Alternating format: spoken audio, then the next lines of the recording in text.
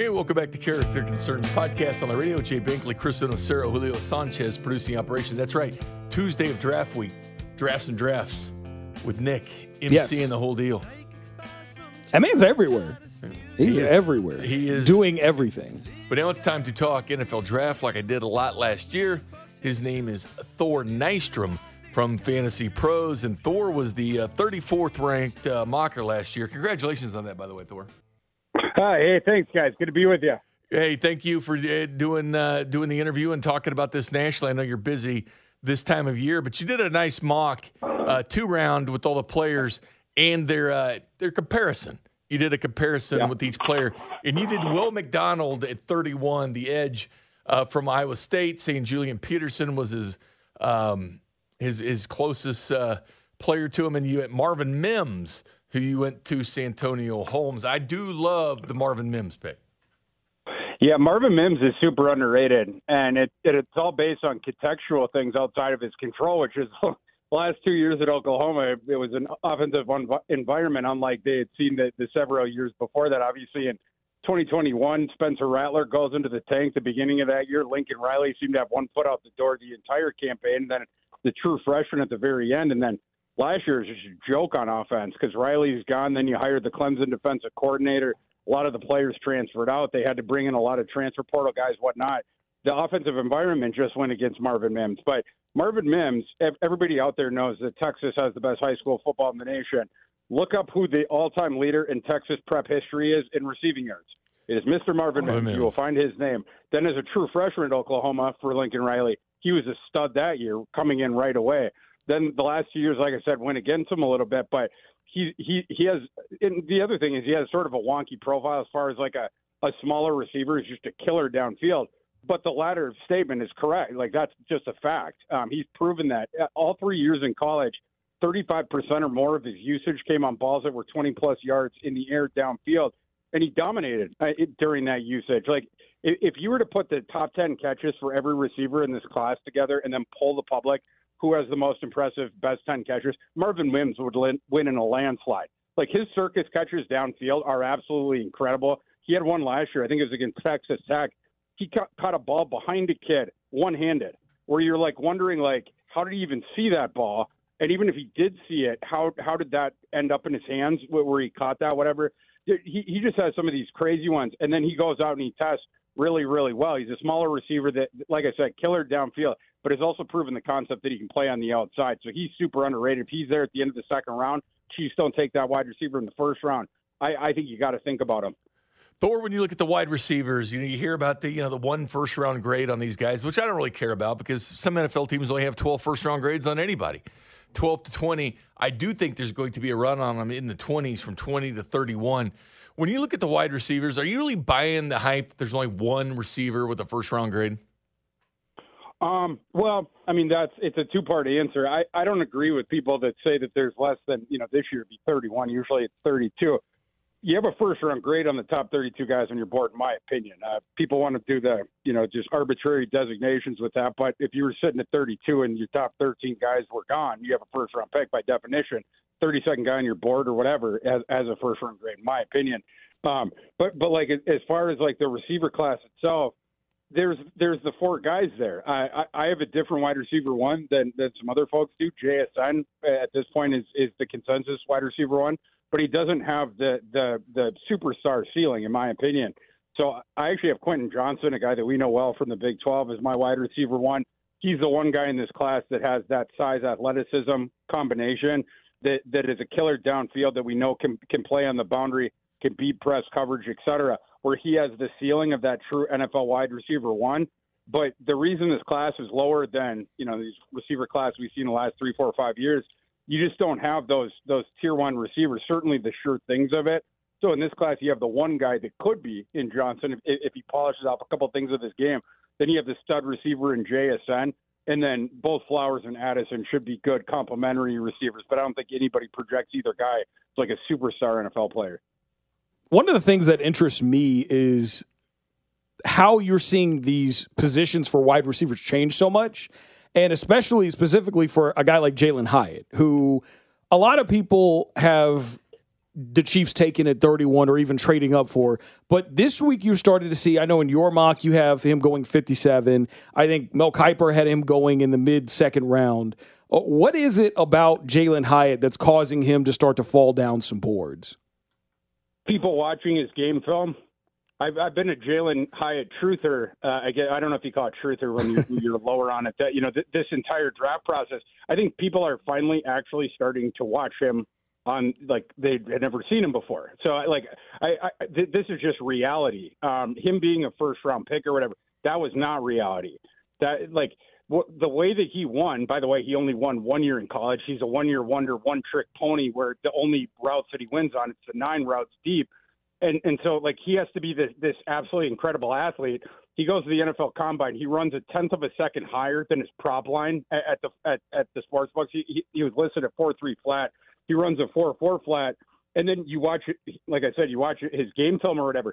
Every single time he was winning on them 9 routes, it was when he had not only the free release, he had the 10-yard head start against, inevitably a strong safety that they had put in the nickel and just played off of him or whatever. So he never got pressed in college. And he also had the free releases were just a given. But like I said, on most of the routes where he won deep, he had this free runway in front of him. And so, like, if you look at his production profile, there's only 5 games this past season. It's only good season where he went ballistic. Number one, it was when he was running past DeMarco Helms at Alabama. DeMarco Helms was one of the worst Power 5 coverage safeties in the entire nation last year. He's a box safety who can't run in coverage. He's not fluid at all. He doesn't have foot speed. That's an easy one. You have a 10-yard head start on DeMarco Helms. If you're on the 4.4s, you're going to run by him.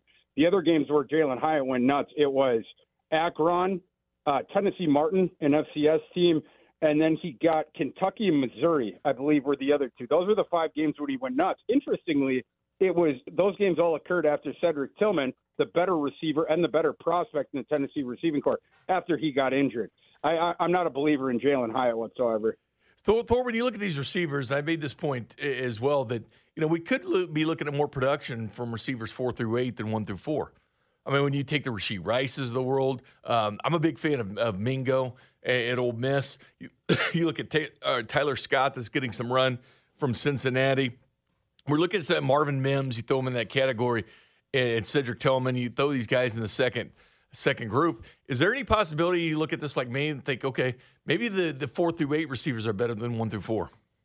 Yeah, it's entirely possible. Yeah, like if Quentin Johnson, like if he doesn't hit his ceiling, he just becomes like the pop to top number 2 guy. But like, doesn't become the star. If JSN is relegated to the slot, like some of us believe. If Jordan Addison has to be kicked to the slot, Jordan Addison was way better in the slot at Pitt than he was on the boundary at USC last year. And then the second tier, if you want to put it like that, really I think it's the third tier because I think the problem with this receiver class is it just doesn't have a first tier. But the tier below that, those guys, their profiles aren't too dissimilar, or they aren't too far off from some of those guys. It might be a guy that has an athletic thing that dropped him down there. It might be a guy like Josh Downs who had the metric ton of production at UNC, but he's a smaller receiver who only played in the slot, different stuff like that. But yeah, it wouldn't surprise me at all if some of those guys in the secondary and the third tier or whatever, if they all played one of those guys who win the first round. Which position do you think has is the deepest in this draft class? Might be cornerback. This is a really good cornerback class, especially if you want one of those long outside press man corners. This class has a ton of those guys. The other one I would say is the trenches on both sides of it. It's another good defensive front class, specifically on the edge, in my opinion. And the last one I tossed out as far as offense goes is running back. Everybody knows Bijan and then, Jahmyr Gibbs, whatnot. But even after that, I think it's really good. My running back, too, is actually Zach Charbonnet of UCLA, who I think is super underrated. Yeah. I think he's going to be a starting NFL bell cow next year and then for the next, 7 or 8, whatever plus. But then, even beyond that, going into day 3, you have all these different guys for, depending on the backfield you need as far as a complimentary guy. There's a lot of teams that will be looking for him. I know you guys root for one of them where they're going to be looking for a complimentary running back on day 3. You guys will fit him with Pacheco probably. There's a whole lot of guys that fit that profile depending on the starter that you have right now and the guy that you need to complement his skill set. You brought up a guy I really like, Zach Charbonnet out of UCLA. You comp him to Todd Gurley. I think he's going to be great at the NFL level. One of the things that is really interesting, I was reading something on ESPN earlier about the value of running back and, the argument for or against taking a running back in the first round. Obviously, that applies here with Bijan Robinson, being a guy that a lot of people are being taken late teens, early 20s. Do you think that he is that much better than a guy like a Zach Charbonnet to justify that pick? Or do you think it's better for a team that could use a running back to wait and get one of those guys in the second round because they'll be a better value? For me, I wouldn't take Bijan in the top half of the first round. We just have too much data, too much information at this point to do something like that. He is one of the better running back prospects to come out since I've been doing this, 6-7 years, whatever. But I wouldn't even put him at Saquon's level coming out. They had a lot of similarities, but Saquon was 20 pounds heavier. So the Giants made a mistake with how high they took Saquon. But as far as Bijan goes, if I was a team that desperately needed a running back and I didn't have many other holes in the roster where I could basically write it off as sort of a luxury pick that could take me to the next level, I would take Bijan second half of the first round. He is that good. Just in general, in terms of that, I would be lower on that than, maybe some of these NFL teams, whatnot. But I take Bijan in the 20s or, early 30s, whatever. And then Charbonnet, I see him as a top half of the second round guy. I have Gibbs right around there, but just a little bit behind him. And, I think you just have to value the position and what you need in the other holes on your roster, but not a priority position for me. And I would certainly be in the camp of no second contracts for running backs. And Thor, you really go tight end heavy in the second round. Is that kind of where you think the run begins once the Chiefs pick at 31? As far as tight ends go? Yeah, as far as tight end runs. Seems like you love even the Tucker Kraft, Sam Laporta, all those guys going to boom in the second round. Yeah, the tight end class, I think I neglected to mention the tight end class, which was a mistake on my part earlier when you asked about the best class in this draft, because tight end would be right up there as far as best position groups.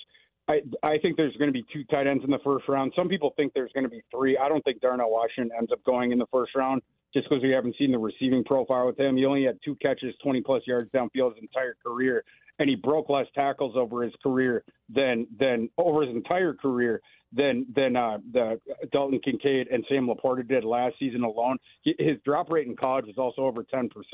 So for those reasons, I think he's going in round 2, but he's one of the better blocking tight ends that we've had come out in recent years or whatever. Coming out of high school, there was programs trying to convince him, Darnell, play offensive tackle in college. We'll take the year. We'll add 20 pounds to you, and you could be a really high draft pick in that. He wanted to play tight end.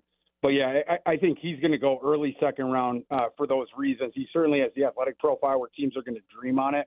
But then right after that, you got Musgrave, you have Laporta, you have Kraft. Those guys are all just really good tight end prospects. And like you mentioned, the league is going to more 12 personnel anyway. There's a whole bunch of teams where even if they have their one tight end, they don't have the second one. So those guys are going to be prioritized. I think all those guys have a good shot of going at least by the end of round 2. But if there's going to be 5 at least in those first 2 rounds, but Kraft has a shot to slip into that second round. This guy I like this. You really do like him. So going on to the third day here, there are a lot of prospects that we see come out of the third day for teams that help them win championships. Who's the one player you think could be the biggest steal on day 3 of the draft? Well, let's take it running back, because one of those guys you're mentioning, he was one of the last picks of the last draft, and he helped the team win a Super Bowl last year. I don't know if you guys are familiar with that player, Mr. Pacheco. Let's stay with running back. I think the sleeper of this running back class for day 3 is Evan Hull of Northwestern.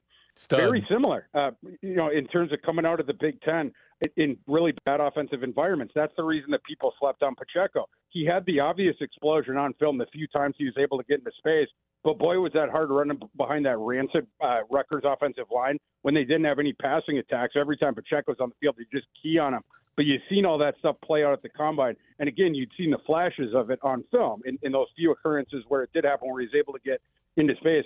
Evan Hall, it's a similar scenario where the rancid Big Ten environment he's coming out of, it's Northwestern. But Evan Hall, he's the most diverse wide receiver weapon as far as a running back in this class. You can line him up outside. He had one of the highest percentages of snaps on the outside in this class, one of the highest percentages in the slot, receiving yards, receptions, ADOT. You just go down the line of all those metrics. Evan Hall's near the top. He also runs the clean routes out of the backfield, very reliable hands. He's also a super-duper underrated runner, and he's also a super underrated athlete, although he's proved the concept of the athleticism.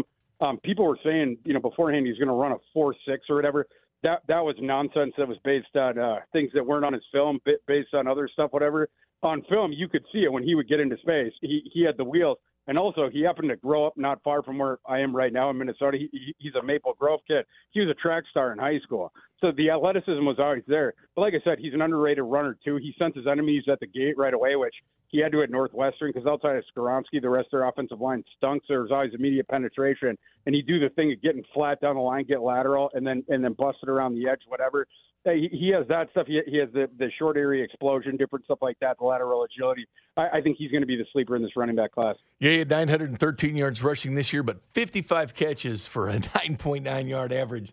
So he really extended that passing game. Thor Nystrom, nice enough to join us this year like he did last year. Follow him at Fantasy Pros for great stuff. He's got his 2-round mock draft and player comps on that as well. Thor, thank you very much, sir. Appreciate you, boys. Always good talking to you. You too. There's Thor Nystrom right there. Coming next, though, let's react to some of Thor Nystrom's thoughts there, including tight ends. We really need to start getting into the tight end. We need to start talking about tight ends. Yeah. Thor has the tight ends just rolling off the board in the second round. Yeah, I know, right? Which could be when it happens. I think it's very likely. It could be when it happens. We'll talk about that next. You're listening to a 610 Sports Radio NFL Draft Special with Nick, Bink, and Chris. Check out the Character Concerns podcast leading up to the NFL Draft at Union Station. Available at 610sports.com, the Odyssey app, or wherever you get your podcasts.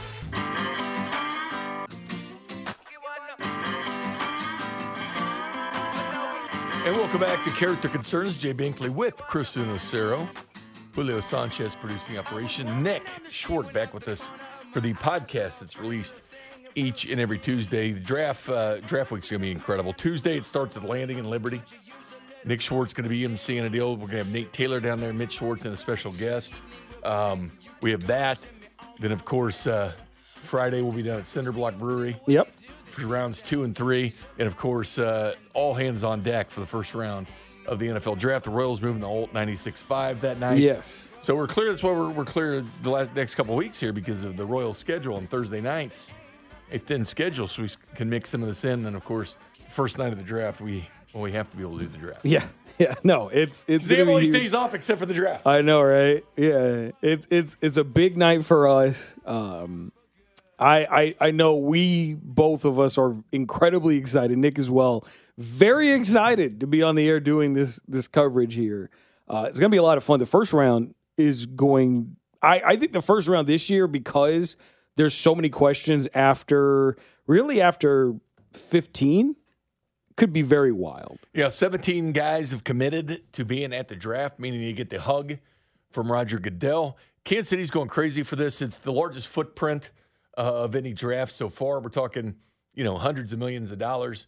They're calling for maybe upwards of 300,000 people at the draft here. I think it'll be a decent amount over 300,000. I've already seen the airport. They have these signs out there. They've already got the draft inside the airport for signs, things coming up in your city. Yeah. Which is great. It's what you like to see. It gets you excited when you see that kind of stuff going on in Kansas City as far as seeing the draft at the airport. Yeah, I'm the first round is going to be wild here, especially because the Chiefs won the Super Bowl. It's going to be wild, and it's going to be really good because since they're going to be picking 31, those Chiefs fans are going to get there and they're going to stick around for a while. As Cameron Taylor from KSHB had tweeted out, over 300,000 fans are expected in the 3 days, $125 million in total event impact, $10 million in local taxes in 3 days. You could say it's a big hit, the biggest event for Kansas City so far. The NFL draft stage will be one of the largest ever built. Organizers say it'll be the same size as an NFL field. Yeah, it's going to be massive. Biggest stage they've ever had in draft history. Going to look great. I'm sure we're going to get a bunch of photos. The cliched Union Station downtown skyline photo. We'll get a bunch of those. That's becoming the arch of Kansas City. It is. Union Station is becoming the most recognizable thing here because everyone takes that cliched photo. You got to have it in the skyline now because of the parades for the Right. Royals and the two Chiefs parades. It's been about Union Station, and now the draft is there, so it's becoming, that and the World War I Museum just all together. That's becoming a huge part of what Kansas City is. Yeah, that and the Scout too. The Scout is another one of the cliched images that you see about the city. So it'll be really fun seeing the impact this will have on the city, and it'll just be really fun seeing all the fans out there enjoying, and all the other fans for the 31 teams in there watching their team have no chance at winning a Super Bowl. Well, you've seen, I'm so glad they decided to move the draft around. Big props to Kathy Nelson, President and CEO of the Kansas City Sports Commission. He joined us on the Character Concerns a few weeks ago. A couple weeks ago. Big and instrumental in bringing this, as well as the Kansas City Chiefs and Mark Donovan, bringing this to Kansas City. I mean, all the way from Chicago, being visitors there, putting forth the effort, getting the draft, even though the airport wasn't done at the time. Not even close to done when we got the draft. No. But, of course, it is now. Nashville had 600,000. Yeah, that's what I'm saying. That's a record. I believe it will be more than what they got in Nashville. I think it's good because there's going to be a lot of Kansas City people there. You know how many people at the parade? It's like 1.1 million. Oh, I think it's going to be so many people from Kansas City want to go down there. Tons of people from Kansas City. But you got to count the people coming down from Des Moines. Yeah, that's what I'm saying. There's going to be a ton of people. There's a ton of people driving in. There's going to be a bunch of people driving in. Oklahoma City. A bunch of people here. St. Louis didn't have any damn things. Yeah, so they don't have a team over there. They got the Battlehawks, so they'll probably come over. Denver's too pissed at Kansas City getting all the events, including the World Cup. They'll probably still come here and talk trash on us. Yeah, maybe. Talk trash on our city. But over $100 million in revenue expected the city being the number one event that we have in Kansas City. I'm so glad they decided to move this around. It's hard to believe this is in Kansas City. I know. Well, especially when you start seeing those renderings, like the airport, the NFL draft coming. Right. 2 weeks away. 2 weeks from this Thursday. I know. It's flying by. We've been doing this podcast for like a month, and it's just flying by. Seeing all. Actually, no. We've been doing it for a month and a half. I think we could even get that 600,000.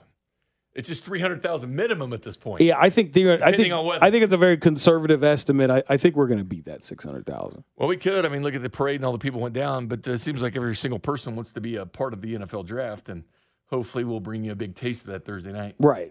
And then I'll once we get done on Saturday morning, I'll try to sneak in there in the afternoon. Try to go check out some of the events. Well, you've got the red carpet Thursday night. Dusty will be down there. Yes, Dustman. Yeah, he'll be out there doing the hard work, talking to all the people that he can.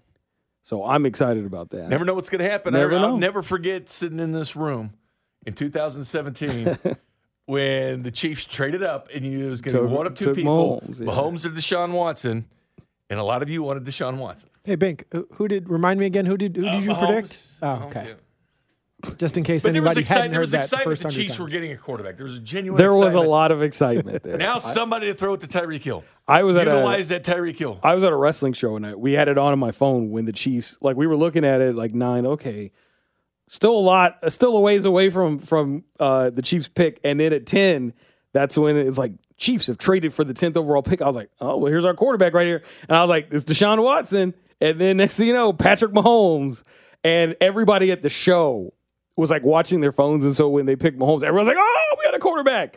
It was really funny watching that. Think about everything that's changed, this perception of the city. Yeah. Perception of this football team, having Patrick Mahomes. Ever since the Buffalo Bills were kind enough, and you might as well use that kind enough to give the Kansas City Chiefs. I mean, they got to regret that. They ended up with Josh Allen a year later, but you know what? They would take Mahomes in a second. Don't listen to them, whatever they say. I know that they'll say we love Josh Allen. We would not want any other quarterback. But that might be the biggest moment ever in Kansas City sports history. 100% guarantee you they regret that. Well, think about this. Since the night they drafted Mahomes, he spent that 1 year behind Alex Smith, which had to be incredibly difficult for the coaching staff, knowing what Mahomes was doing. But here's this guy on the football field doing these crazy things that was going to win the NFL MVP the next season. But as a starter, 5 straight trips to the AFC title game, all in Kansas City. In my lifetime, I saw one. That was that 93 season, the 94 AFC title game in Buffalo. And there was so much excitement around the city, but that was the one time. And I'm talking having miserable season tickets in the 80s, taking the bus down there and everything else. But to have 5 of these where Mahomes is now taking you to 3 Super Bowls. So it's no longer just watching other teams, betting on other teams when you gather, with your friends and family to watch the Super Bowl. You're watching the Chiefs in this game. Think about everything that's changed. 2 Super Bowls. Well, you've been to 3, but you've won 2. You've had the 2 parades because of Patrick Mahomes beating Kansas City. That is how important draft night is. Yeah, I mean, that's going to go down as the like whole look of the city. That trade is going to go down as one of the most monumental trades, especially if the Bills never win a Super Bowl with Josh Allen. It'll go down as one of the most monumental trades Buffalo move in the league, in league history. And then the fact they got Orlando Brown from the Ravens when they didn't have a left tackle. You have your own opinions on Orlando Brown. But the guy was a serviceable starter, started 2 Very years serviceable. Serviceable is the right word for him. And they won a Super Bowl with it. But not only that, they sent pick 58 with it as well, which turned into Nick Bolton. So, yes, you got Nick Bolton out of that deal, too. Yeah, you got your best player in your linebacking core there. So, and he helped you win a Super Bowl with that fumble return for a touchdown. It's Brett Veach, baby. It's what we're talking about. You got to do it in the draft. You got to do it in trades. You got to do it anywhere, Julio. 300,000 people. You'll be one of them, Julio. I know you got a baby coming, but I know you'll be down there. I'm going to make time for this. Why not? You have to. Like, you name your kid draft. No, don't do that. I mean, it's kind of catchy. Don't. It is no, catchy. it's not. No, it's not. Don't know if that's going to be allowed. No, little Jalen. She will not let you name your kid. No. She will not let you. No. It's veto immediately. Plus, that sounds like more of a boy's name than a girl's. Yeah, it does. It does sound like a boy's name. Go both. Could be unisex. I named my daughter Spike, so. You said what? I named my daughter Spike, so who cares? Okay. Girls, boys, didn't matter. No, he can't do that. You pick one name and you He's out stick of control. with it. It'll get shot down immediately. Spike. Great name for a girl. Absolutely love it. Coming up next, though, we're back to the 4th round of our mock draft. The pick after Deuce Vaughn. Where do we go next for the Kansas City Chiefs? You're listening to a 610 Sports Radio NFL Draft Special with Nick, Bink, and Chris. Check out the Character Concerns podcast leading up to the NFL Draft at Union Station. Available at 610sports.com, the Odyssey app, or wherever you get your podcasts.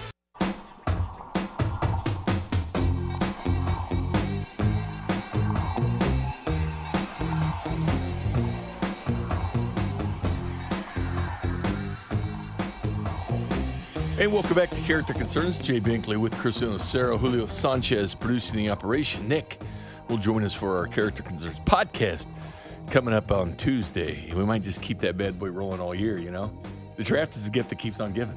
It is. What Clark Griswold say all year round. Yeah, there's a lot of things to talk about. It's football. You both have issues. That's not true. We don't have character concerns. We don't have really. I mean, Bink, appropriately named. Bink kind of. I've got a few. Podcast. Bink's got a few. I've got a few. Name of his kid Spike. Year-round draft talk. What's wrong with you two? Hey, we're football guys. It's fun. Doesn't mean like watching college football Saturdays. Yeah. I'll never forget, man, our late friend Trez Paylor. Sitting there. He was a football head. He was a football the old juice team just texting him back and forth. And, he was a football watch this guy. You watch this guy. It's so much fun. He was a football head. You miss that guy. It's this time of year, this Trez season, man. Yeah. This is where he specialized right here. Or NFL general managers looked at his old juice team. And the Chiefs went on a run with drafting juice guys. They did. They were like 4 or 5 years in a row. They had a lot of juice guys on their team. Yeah, so Terez with his all juice team. That was, he had an eye for talent. Yes, it was always fun listening to him talk about football. He loved doing it. Absolutely loved the NFL draft and everything. And so, man, I wish he could be here for this. Yeah, man, I wish he could. Oh man, I wish. Yeah, it'd be great if we could have him on here talk. Oh man, that'd be great. Mm. He'd be all over it. Round 4, pick 122 because the Chiefs have 2 picks in the 4th round. I don't think they'll keep both picks in the 4th round, Chris. I think it's very possible they could use one or both to move up. You went Deuce. I went Deuce. You went Deuce first. Vaughn, and a lot of people like this pick. It's funny, it's so split. Some people obviously hate it. They loathe it, and some people I understand. Love it. I mean, I understand. Some people absolutely love it. I think a lot of the hatred. This is going to be coming inherently from his heart. What kind of player he is. I think the reason why a lot of people don't like the Deuce pick is because of Clyde. Because they're like, oh, you drafted. But that was a first rounder. Yeah, I understand, but I think there's a little bit of hangover about the Clyde pick, and even though again 3 rounds difference, significant change, difference there. I think a lot of it is that part of it is also his size because he's 5'5", 179, little dude. You don't see very many guys that are under 5'8" playing running back or playing in the league in general, so I understand. But there's a reason why this guy is in the draft in the first place. So round 4, the second pick, it's pick 134 for the Chiefs. They had pick 122 in the 4th round as well. Pick 134 is the second to last pick in the 4th round. It's essentially a 5th round pick. New England, the last pick in that round. Chiefs, second to last pick in that round. This is a guy that Chris wanted. This is a guy that Chris wanted, but Nick, he gave me a promise. He promised that he'd still be there. He would take this guy. And there was a run on tight ends. There's a run on tight ends. And getting this guy at this position is great value because, let's be honest, when all's said and done, he could end up being, people look at him as a second rounder. Yes. At this 3rd rounder at the least, but Zach Kuntz, the tight end from Old Dominion. Yes, Old Dominion, the team that went 3-9 last year. Not a lot of visibility, but he's 6'7", 255 pounds, ran a 4.55 40. Nick went this, you would have gone the same direction. This is the guy I went tight in the 2nd round the first month. Right. You took Tucker Kraft out of South Dakota State. So this was the guy I was going to take originally with the first 4th round pick. But Nick promised me, and he fulfilled that promise that he would take him if he was available because he thought that the value would be there at the at pick 134. I trusted him. He made the move. He was there. He took him. So Zach Kuntz, he's a former Penn State commit who was very highly coveted, didn't quite work out there at Penn State, injury issues, and then I believe was the former offensive coordinator there, left the school, went to become the head coach at Old Dominion, took Zach Kuntz with him. We see that a lot in college sports. Coaches leave, go somewhere else. They take some players with them. Kuntz was the guy that he took with them. Kuntz is incredibly athletic if you didn't get that message from Bink already. 4.55, 40-yard dash. He tested incredibly well at pretty much every test. Extreme long range. Just amazing. He's got great catch radius. He's very fast, obviously. And the Chiefs like 12 personnel. They love, and it's not so much like him playing like a tight end at the end of the line. He's basically what Travis Kelce is right now. He's a guy that you can line up wide. You can play him as a wide receiver, and he is able fade inside the 20 guy. He's a guy, he can run routes. He's a guy that can beat guys in man coverage.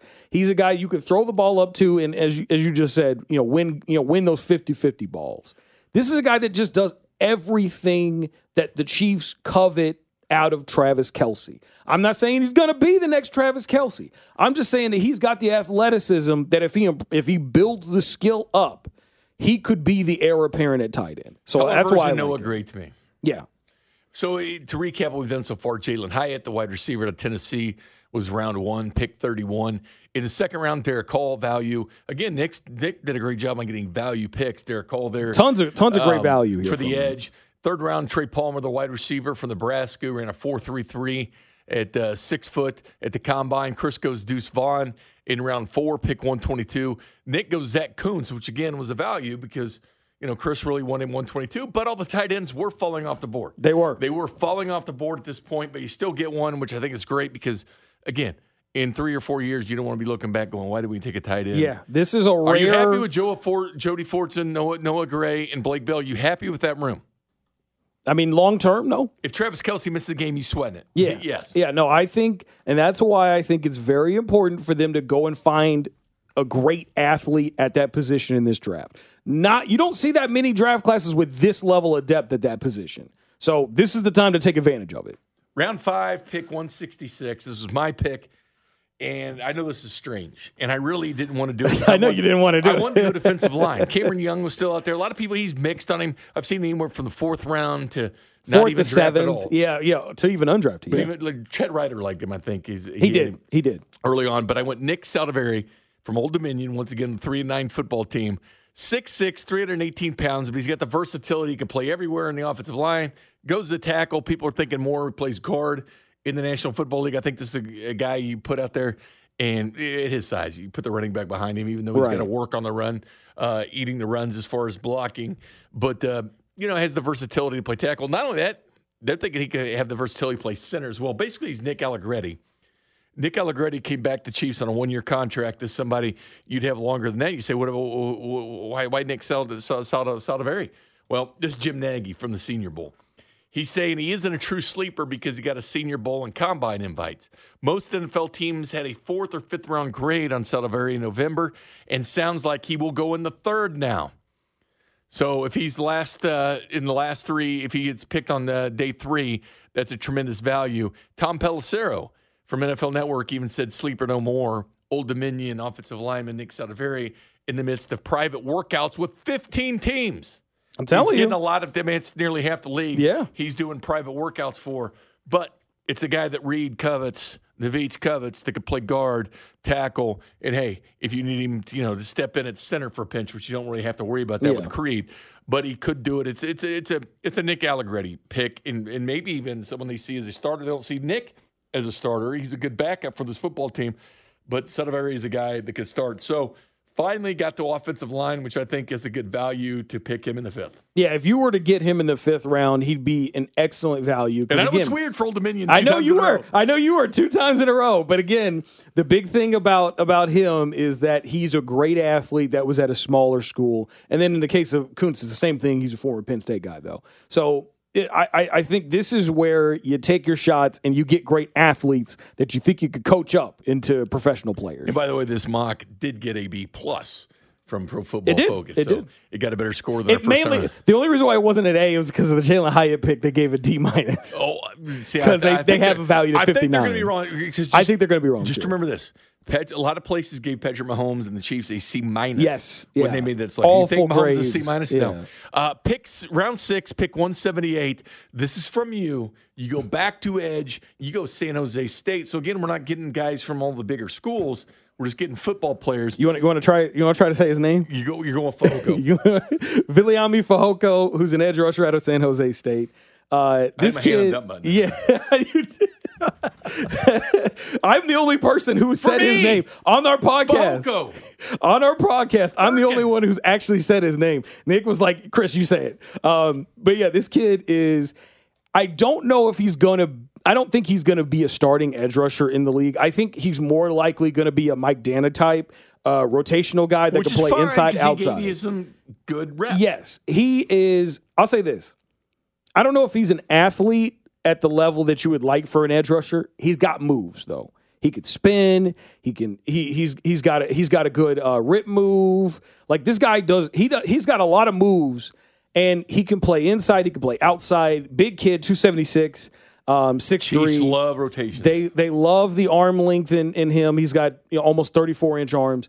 He does everything that they like. Which means batting the ball down, yes. which Chiefs were first in the league doing that. Exactly. They love guys like him that are versatile, that have good size to them. He could probably put on a few pounds and play on the inside if they really need him to. They like moving guys around. We talk about this. We've talked about this the whole time we've been doing this podcast. 3, 5, 7. Moving guys around. Play the 3 tech, play the 5 tech, play the 7 tech.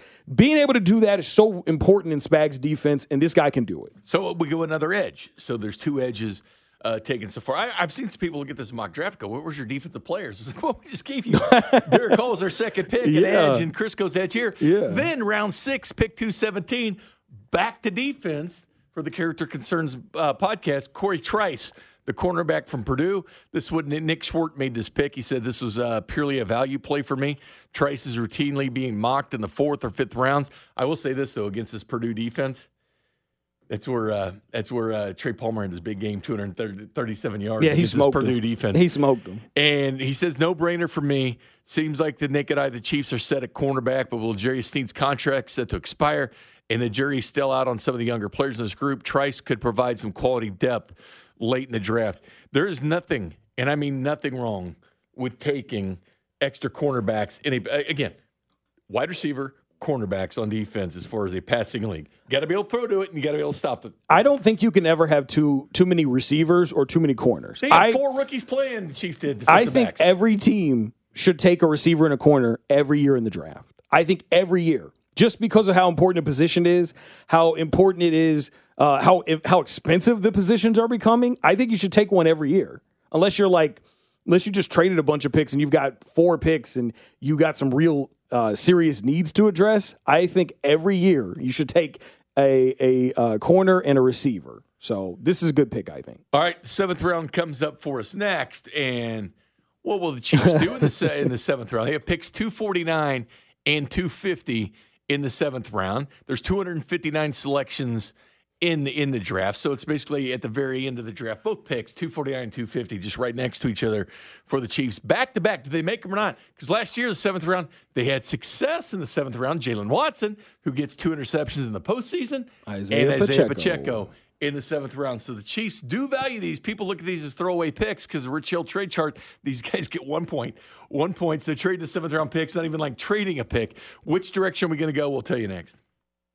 You're listening to a 610 Sports Radio NFL Draft Special with Nick, Bink, and Chris. Check out the Character Concerns podcast leading up to the NFL Draft at Union Station. Available at 610sports.com, the Odyssey app, or wherever you get your podcasts.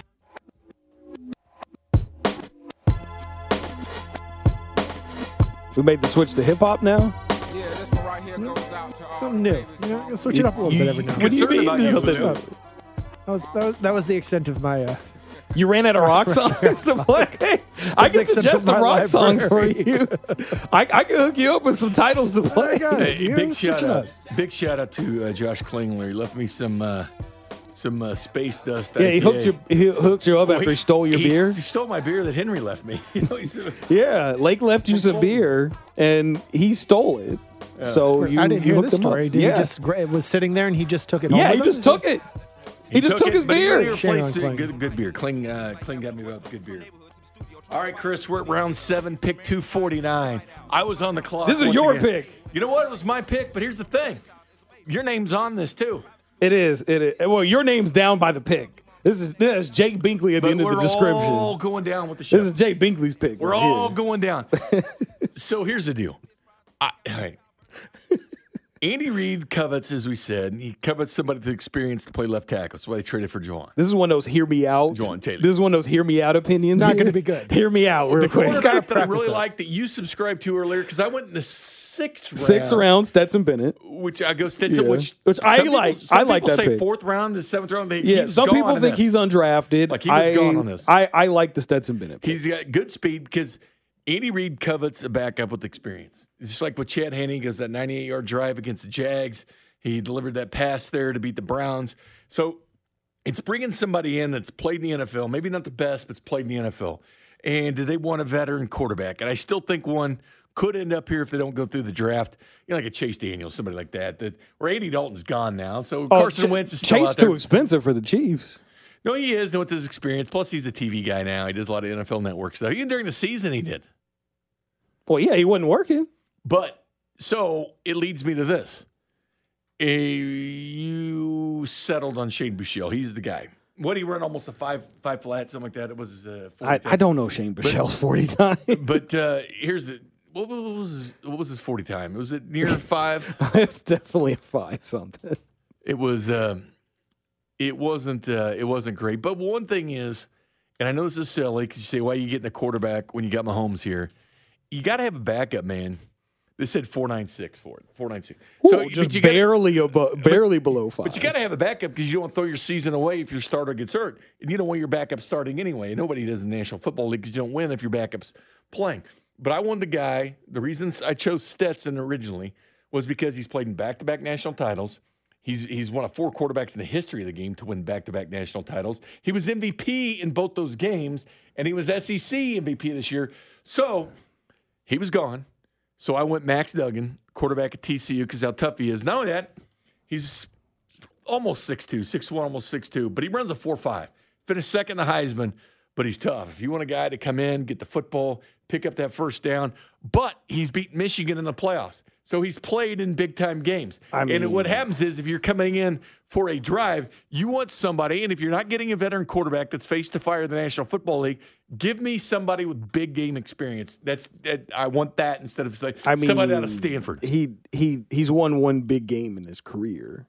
He lost to Kansas State in a Big 12 title game. He beat them earlier in the year, though. But he lost to them in the big one. Yeah, and he got smacked by Georgia. Can't win them all. He got smacked. He didn't lose. 6'2", He didn't lose to Georgia. He got smacked by Georgia. That's a team game, Chris. He got smacked all. He didn't play well in that game. Last time I checked, it was a team game. Well, I'll say this. I agree with you on quarterback. I do think they should. I want somebody with experience. I think all these guys have experience. Big game experience, not playing Eastern Kentucky. He's got one big game win in his career. I will say this. There are other quarterbacks I would much rather they take. If they don't get My Stetson, choices are pretty thin. If they don't take Stetson, I like Malik Cunningham at a Louisville. Duggan doesn't do it for me. But I understand where you're coming from. I agree with you. The Chiefs need a quarterback that's a backup that they can develop long term. Tom Brady, they take Ryan Mallett, they take Matt Castle, they flip them for picks. But more so than anything, we saw what happened to the 49ers in the NFC Championship game. I don't want that to happen to the Chiefs. I think they got Brock Purdy that just threw a dart, got the last pick in the draft. Yeah, that's highly unlikely. It's like, you know what, Mr. Relevant, boom, Brock Purdy, he's a starter. Yeah. He's the starter, and we know how good the Niners were this year despite him being there. Then the last pick, that was pick 249, and Chiefs have one more pick right after that at 250. And this is your pick, Chris. This is my guy.